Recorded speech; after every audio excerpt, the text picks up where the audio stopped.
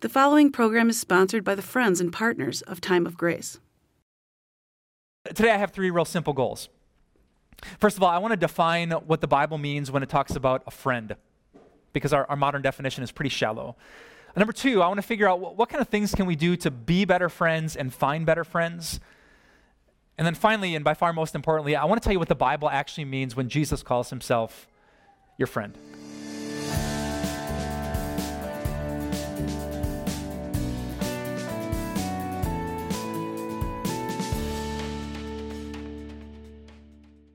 When I'm in my mid-40s, my mid-50s, my mid-60s, I want to look back and have a story that's filled with friendship.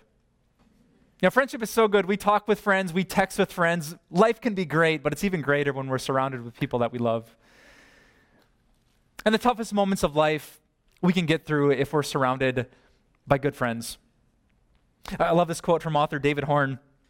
He said, "Is there a more profoundly personal, more deeply intimate, more wonderfully informal, more powerfully expressive, and more sought-after relationship than friendship? I don't think so." And he wasn't the first one to say it. About 3,000 years ago, King Solomon, who was the wisest man who ever lived, he wrote this in the book of Ecclesiastes.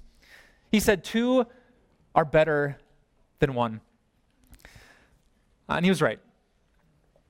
Sometimes it's nice to be by yourself, right? To watch the show that you want to watch and have the remote in your hand, a little bit of peace and quiet and a good book. But doing life together is the way that God wired all of us to do life. But friendship is not that simple. When you're a grown-up, it's not so easy. And you're putting in 40, 50, 60 hours at work. When you start dating and you get married and you need to invest in that relationship more than any other. When you have kids and they take 187% of your time, friendship is difficult. I just read a study of 20,000 Americans, and they said that the elderly are very often suffering from loneliness. Their spouses have died, some of their friends have died, they're in homes, and they just feel often depressed, anxious, and alone. But they were actually the second group on the loneliness scale. Do you know who were the loneliest Americans in the study of 20,000 people? Americans 18 to 22, who despite all their social media friends, all the texts, all the Snapchats, all the Instagram pictures, they felt incredibly alone. Despite having on average 338 Facebook friends, in 2006, the average American said they had 2 people that they felt close enough to really talk to. 25% of the people surveyed said they had no one to turn to with life's biggest burdens and problems. And to be real with you, that happens right here at our church. So often back in my office, people come to me and they confess because they need help. And they tell me about struggles with eating disorders and with sexuality and with pornography and with drinking and 1,000 other things. And immediately I try to bring them to Jesus and say that God loves us and he bears our burdens and he's a forgiving God. And then secondly, I almost always ask this question, who knows about this? Like, who's praying for this? And you know most often what people tell me? No one. And so today I have three real simple goals. First of all, I want to define what the Bible means when it talks about a friend, because our modern definition is pretty shallow. And number two, I want to figure out what kind of things can we do to be better friends and find better friends. And then finally, and by far most importantly, I want to tell you what the Bible actually means when Jesus calls himself your friend. So let's jump into that first part. What does the word friend actually mean? I would propose to you that the way we have redefined friendship here in our modern age is incredibly shallow, and it's not what your heart craves. I mean, just think about that. What do pastors often do in churches? I mean, you walk in, maybe it's your first time, and the pastor stands up in front, and he addresses everyone, "Dear friends." And if you hear me say that, you should immediately be asking, what does he mean by friend? I mean, if I had to call you up here on stage and I said, "Hey, everyone, I'd like to introduce you to my friend." Yeah, what's your name again? I mean, what kind of friendship is that? And maybe it's the kind of friendship that we live with, right? On social media, if you wanted to become Facebook friends, what would you and I have to do? I would have to do this. and you would have to do this. Hi, we're friends now. But I have a feeling you want something more than 2 clicks and the kind of shallow information that we share with the digital world. So I want to take you back to a better definition of friendship, the straight up Webster dictionary definition. And here's what it is, if you're taking notes. A friend in the dictionary is a preferred companion. It's someone whose company you prefer. It's a person that of all the people that you know, if you're going to have coffee with someone, if you're going to go out and watch a game with someone, if you're going to vacation with another couple, whose company would you prefer to be in? That's a friend. Think back to grade school, maybe for the easiest example. When the teacher says, hey, for this next assignment, I want you to pick a partner, and then you immediately don't hear the rest of the words that she says, right? Because what are you doing? You whip around and you point at the girl in the corner, and she's pointing right back at you. If you prefer each other, if you want to be in each other's company, that's what it means to have a friend. By nature, friendships can't include everybody. So how do you get there? If you want people to prefer your company like you prefer theirs, well, what kind of person should you become, and what kind of people should you look for great friendships? That's the second thing I want to tell you. Dr. Deborah Oswald is a Marquette psychologist who studied massive amounts of people who had become friends, and she boiled all of her findings down to 4 keys to becoming a great friend. Here's what Dr. Oswald found out. Number 1, she said, and by far most importantly, friends confess. Friends confess. Friends are real with each other. And the stranger working at Target asks, how's your day? You might say fine, because you don't know her. But if it's with a friend and you're not fine, friends are honest and they're transparent and they're vulnerable. In fact, most people believe that nothing can bring 2 human beings together faster than being real. I love how the Bible puts this in James 5, verse 16. It says, therefore, confess your sins to each other and pray for each other so that you may be healed. It's great. I stumbled across this website on friendship. This is one of my favorite quotes. They said, relationships go deeper, quicker, because our conversations are fueled by vulnerability. No one says it out loud. Hey, I'm a bumbling idiot, and you seem like a slightly less bumbling idiot. Do you think you could help me out? But that is where the field of community grows. So here's my question for you, and especially the men listening to this message. Who are you real with? Who are you completely the stuff you bring to God and say, God, I need you to help me. I need you to forgive me. Who knows about that? That they can pray for you, that you might find healing. I want to challenge you, if God has blessed you with a good circle of friends, or maybe you don't have friends just yet, to drop the facade and be real. Because the best thing to become a good friend and make good friends is confessing. Which leads us to key number 2. According to Dr. Oswald, friends don't just confess, friends support. The issues that we go through aren't an inconvenience or an interruption for our friends. They're an opportunity to be a friend, to love and to serve.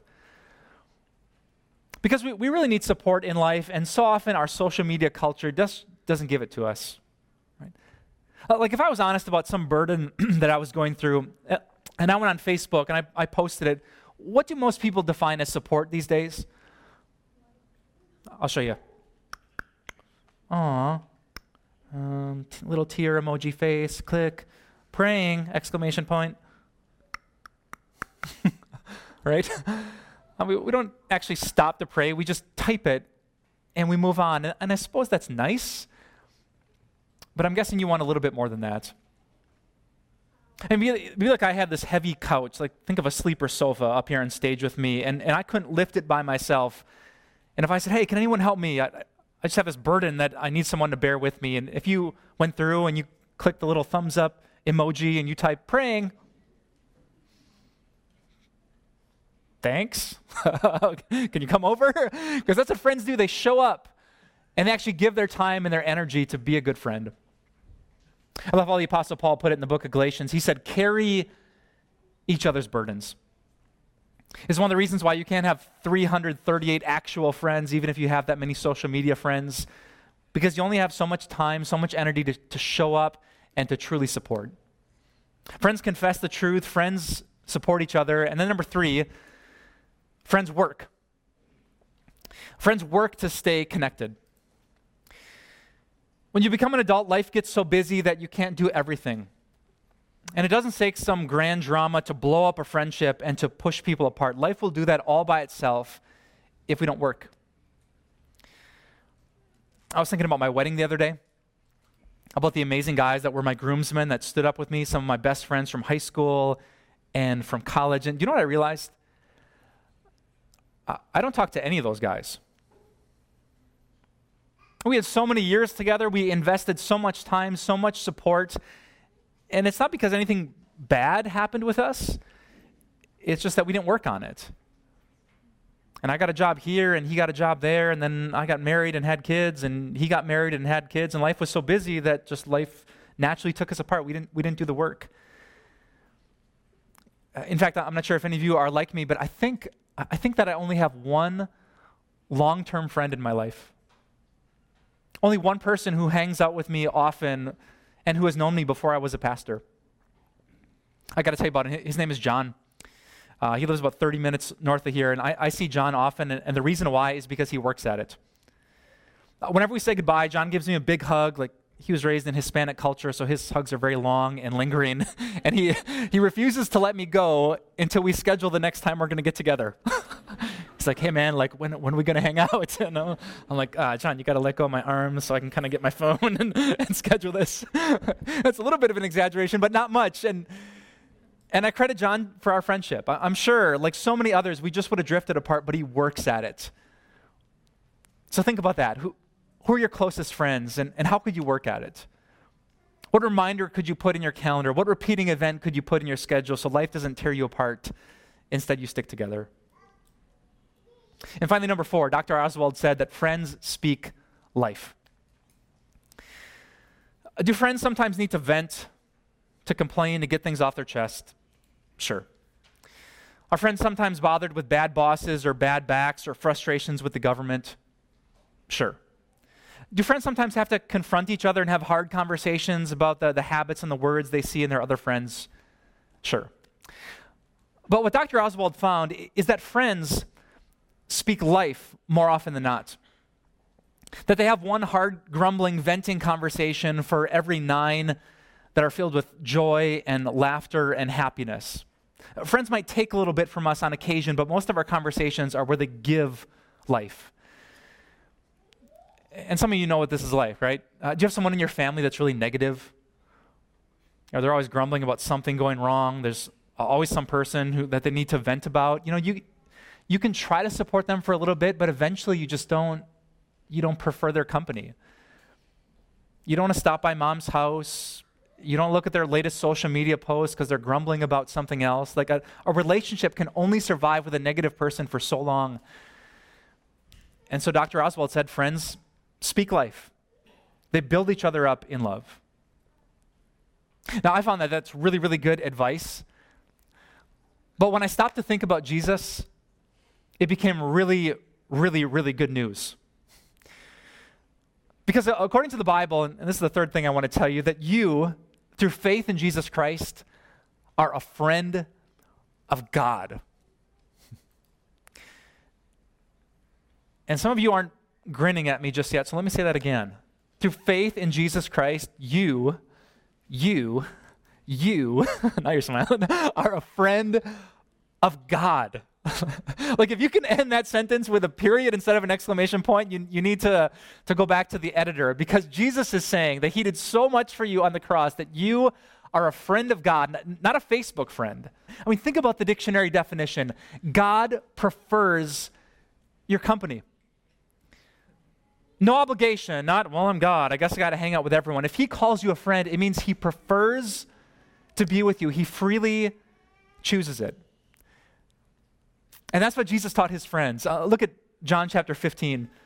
He said the night before he died, I no longer call you servants, because the servant does not know his master's business. Instead, I have called you friends. And everyone who looks to Jesus in faith is not just his follower, not just his disciple. You are a friend of God. Just think for a second what that means. Let's go back to Deborah Oswald's research. That means that God is real with you. That means that God supports you. That means that God is working to stay connected to you. And that means that God speaks life to you. Like, each one of those statements is incredible to me. Just think of that. God is real with you. Jesus really says it in this passage. He says, I've shared the master's business. I haven't just treated you professionally like this is business, this thing between you and me. I've revealed my heart, my will, my passion for this world. In fact, Jesus was so honest, it was the reason that they killed him. Some of you know the story. Jesus' enemies wanted to arrest him, but there were always these massive crowds that adored him. They would riot if they tried to arrest Jesus. So how does his enemies get to him? Because there's a man named Judas that Jesus called his friend and that he was real with. Judas says, I know where Jesus prays. He's taken me to that spot before. He's going to be there tonight. In fact, on the night he was betrayed, Jesus was so real, he took 3 of his closest friends, Peter, James, and John, and he says, would you guys stay here? Would you pray for me? Think about that. Jesus is pure man, and he says, I'm overwhelmed with sorrow to the point of death. He didn't fake it. He didn't say, I'm fine. He didn't just post the best things on his account. Instead, he was real, and he opened up his heart. And because he's your friend, you can do the same thing. Do you know one of the things I hate most of all about church in America? Is that so many people have it completely backwards. So many people think that church is the place where you go if you think you're good, or you try to act good, when Jesus intended the church to be the place where you run to when you've been really bad and you need to hear good news. So often people in church think, I can't talk about that. I mean, I'm struggling with my sexuality. I gave in to an addiction. I'm taking too many pills. I don't even know what I think about God. And we don't think we can confess that stuff because all the Christians will take a step back. It's the opposite of what Jesus wants because he's a friend. Look at what he says in 1 John chapter 1. He says, if we confess our sins, God is faithful and just and will forgive us our sins and purify us from all unrighteousness. I mean, what have you ever done that isn't included in the word all? Jesus says, be real with me. Don't fake it. I already know confession is so good for your soul. And as your friend, I'm never going to take a step back. I'll take a step forward and forgive you by the blood that I shed on the cross. Jesus is a friend, and friends can be real. Number 2, if Jesus is a friend, that means he supports you and he carries your burdens, which to me is amazing. There are 2 great passages in the scriptures. Psalm 50:15 is God's invitation. He says, call on me in the day of trouble. Like whatever's troubling you, is the wedding troubling you? Is your marriage troubling you? Is a jail sentence troubling you? God says, call on me. I want to support you. I want to grab the other end of that couch and help you. Even better, in 1 Peter chapter 5, here's this invitation. Cast all your anxiety on God because he cares for you. All of it. Are you anxious about the prom? About the dress? About your dad's new girlfriend? Are you anxious about our country? Are you anxious about your back, your health? Are you anxious about your own anxiety? God never says, you know, whatever, I got bigger problems to take care of. He cares about you because he's a friend. But my favorite thought is this: if God is a friend, that means that he speaks life. I did the most incredible research a couple years ago that changed the whole way that I view preaching in the Bible. I went through the entire New Testament with 2 highlighters in my hand. One where I highlighted all the positive things that God says about Christians, like you're forgiven and you're loved and you're holy and you're saved. And another highlighter with all the negative, realistic things that God says. You're still a sinner. Oh, you have little faith. You're weak. You should be stronger than this. And when I totaled all of them up in both columns, I came up with a total of 690 different things that God says to or about Christians. Do you want to guess how many were positive and how many were negative? I mean, with all the things we struggle with, I would almost expect there to be like 90 to 10. But that's not what I found. maybe 80% of the time God is pretty realistic about our sin, and 20% he's positive? Nope. Was it 50-50? Nope. Was it 30-70? Nope. 20-80? Nope. In the New Testament, for every one time God calls a Christian a sinner, 9 times he declares them a saint. God speaks so much life to us because of the death of Jesus Christ that in 16 books of the New Testament, God has nothing negative to say about his people. When I found that out, it changed the whole way that I talk to you. I mean, are we going to be real about sin? Are we going to talk about your relationships, about your divorce, about your addiction, about your attitude, about your complaining? We're going to have some of those conversations just like God would. But the vast majority, 9-1, we're going to talk about what Jesus means. That you're forgiven and loved and saved and holy and righteous and redeemed and justified and purified. Jesus says here, the Son of Man, that's Jesus, came eating and drinking, and they, his enemies, say, here's a glutton and a drunkard, a friend of tax collectors and sinners. They thought they dropped the mic and walked out and burned Jesus, but do you know what Jesus did? Yeah, he picked up the mic and he said, amen. A friend of sinners? I agree with that. And I don't want you to forget it. Jesus is not just your God, your Savior, he's your friend. So I want you to picture it this way. Next time you walk into a crowded restaurant or you're at a wedding reception and you don't know anyone, and you kind of grab a drink or you find your place at the table and you feel a little bit lonely and out of place, I want you to remember what happens when that person you know walks through the door. And you see that one face, and even if you're in a crowded room, even if you don't know anyone else, just having one friend changes every single situation. And I want you to remember that whatever room you're in, if you feel completely alone, even if you are totally alone, there is someone who walks through the door every single time, and his face is beaming at you because he calls you his friend. I pray that God gives you great relationships, great friendships in this life, but I know no matter how many close friends you have, you are a friend of God. You are a friend of God. Grab a pair of New Balances in the lobby. You are a friend of God. He calls you his friend. Let's pray. Dear Jesus, we're trying to picture you that way. Not as just this king sitting on a throne, not as the CEO of the universe running all things and putting them underneath your feet, but as a friend. We think of our best friends, God, how much joy they bring us, how great it is to pull up a chair at a restaurant and to sit with them, but to know that you are the God who's even better than that. I know, Father, some of us have been real and we've confessed in the past, and the people we thought were friends weren't. There's been times when we grabbed the end of the couch and tried to support someone and they didn't reciprocate and support us back. There's been times when we sent out the invitation, we put out the text and the post, and no one wanted to work to be with us. And there's been times when people have grumbled and complained instead of speaking life to us, and that's why we're so grateful that no matter what happens in those relationships, you are different and you're eternal. God, every human heart craves a best friend forever, but this life proves that nothing is forever except you.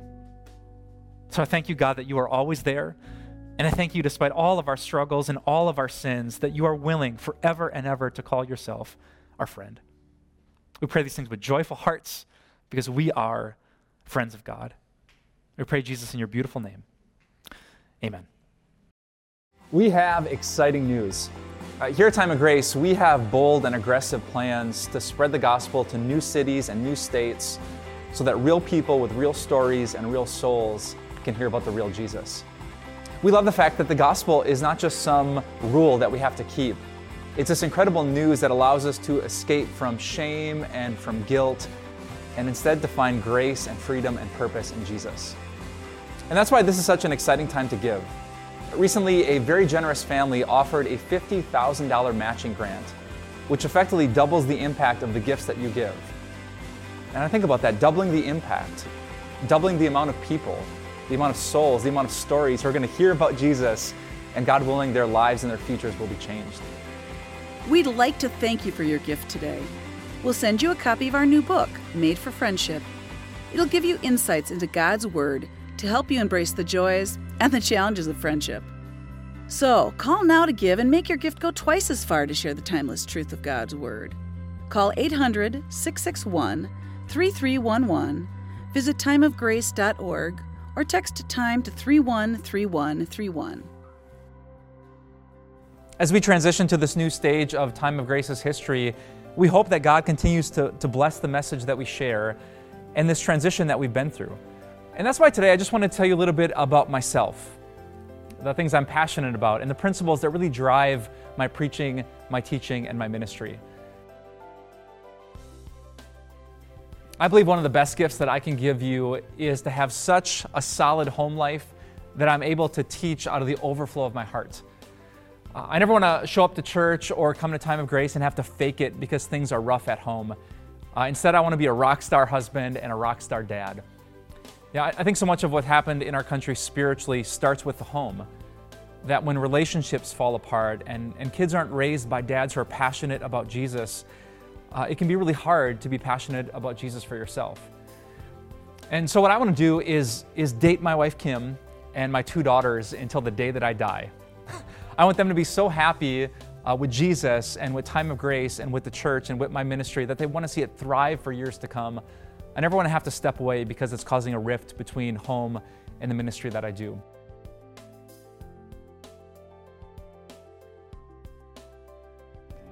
In the Gospel of Luke, Jesus talks about the incredible impact that earthly things like money can make. Now, no one can buy a ticket to get into heaven, but when we support the spread of the gospel, more and more people can hear about the Jesus who is the ticket to heaven. So especially to all of you who are our Grace partners, who make a monthly donation, thank you so much for your support. My wife and I actually joined you this past year, deciding to support this ministry as we got more and more connected to it, and we would be honored if you would join us in that journey. I had a chance on social media to connect with a young man from the Dominican Republic and share the gospel of Jesus with him. At the same time, a man reached out to our ministry from Pakistan, grateful that we were talking about Jesus. All these races and all these cultures, and yet we come together on the one thing that matters most, the gospel of Jesus. We would be honored by your monthly gift that helps us to take the message of Jesus and give more hope and more peace and more joy to more people. Would you consider supporting our mission to spread the gospel to all the nations?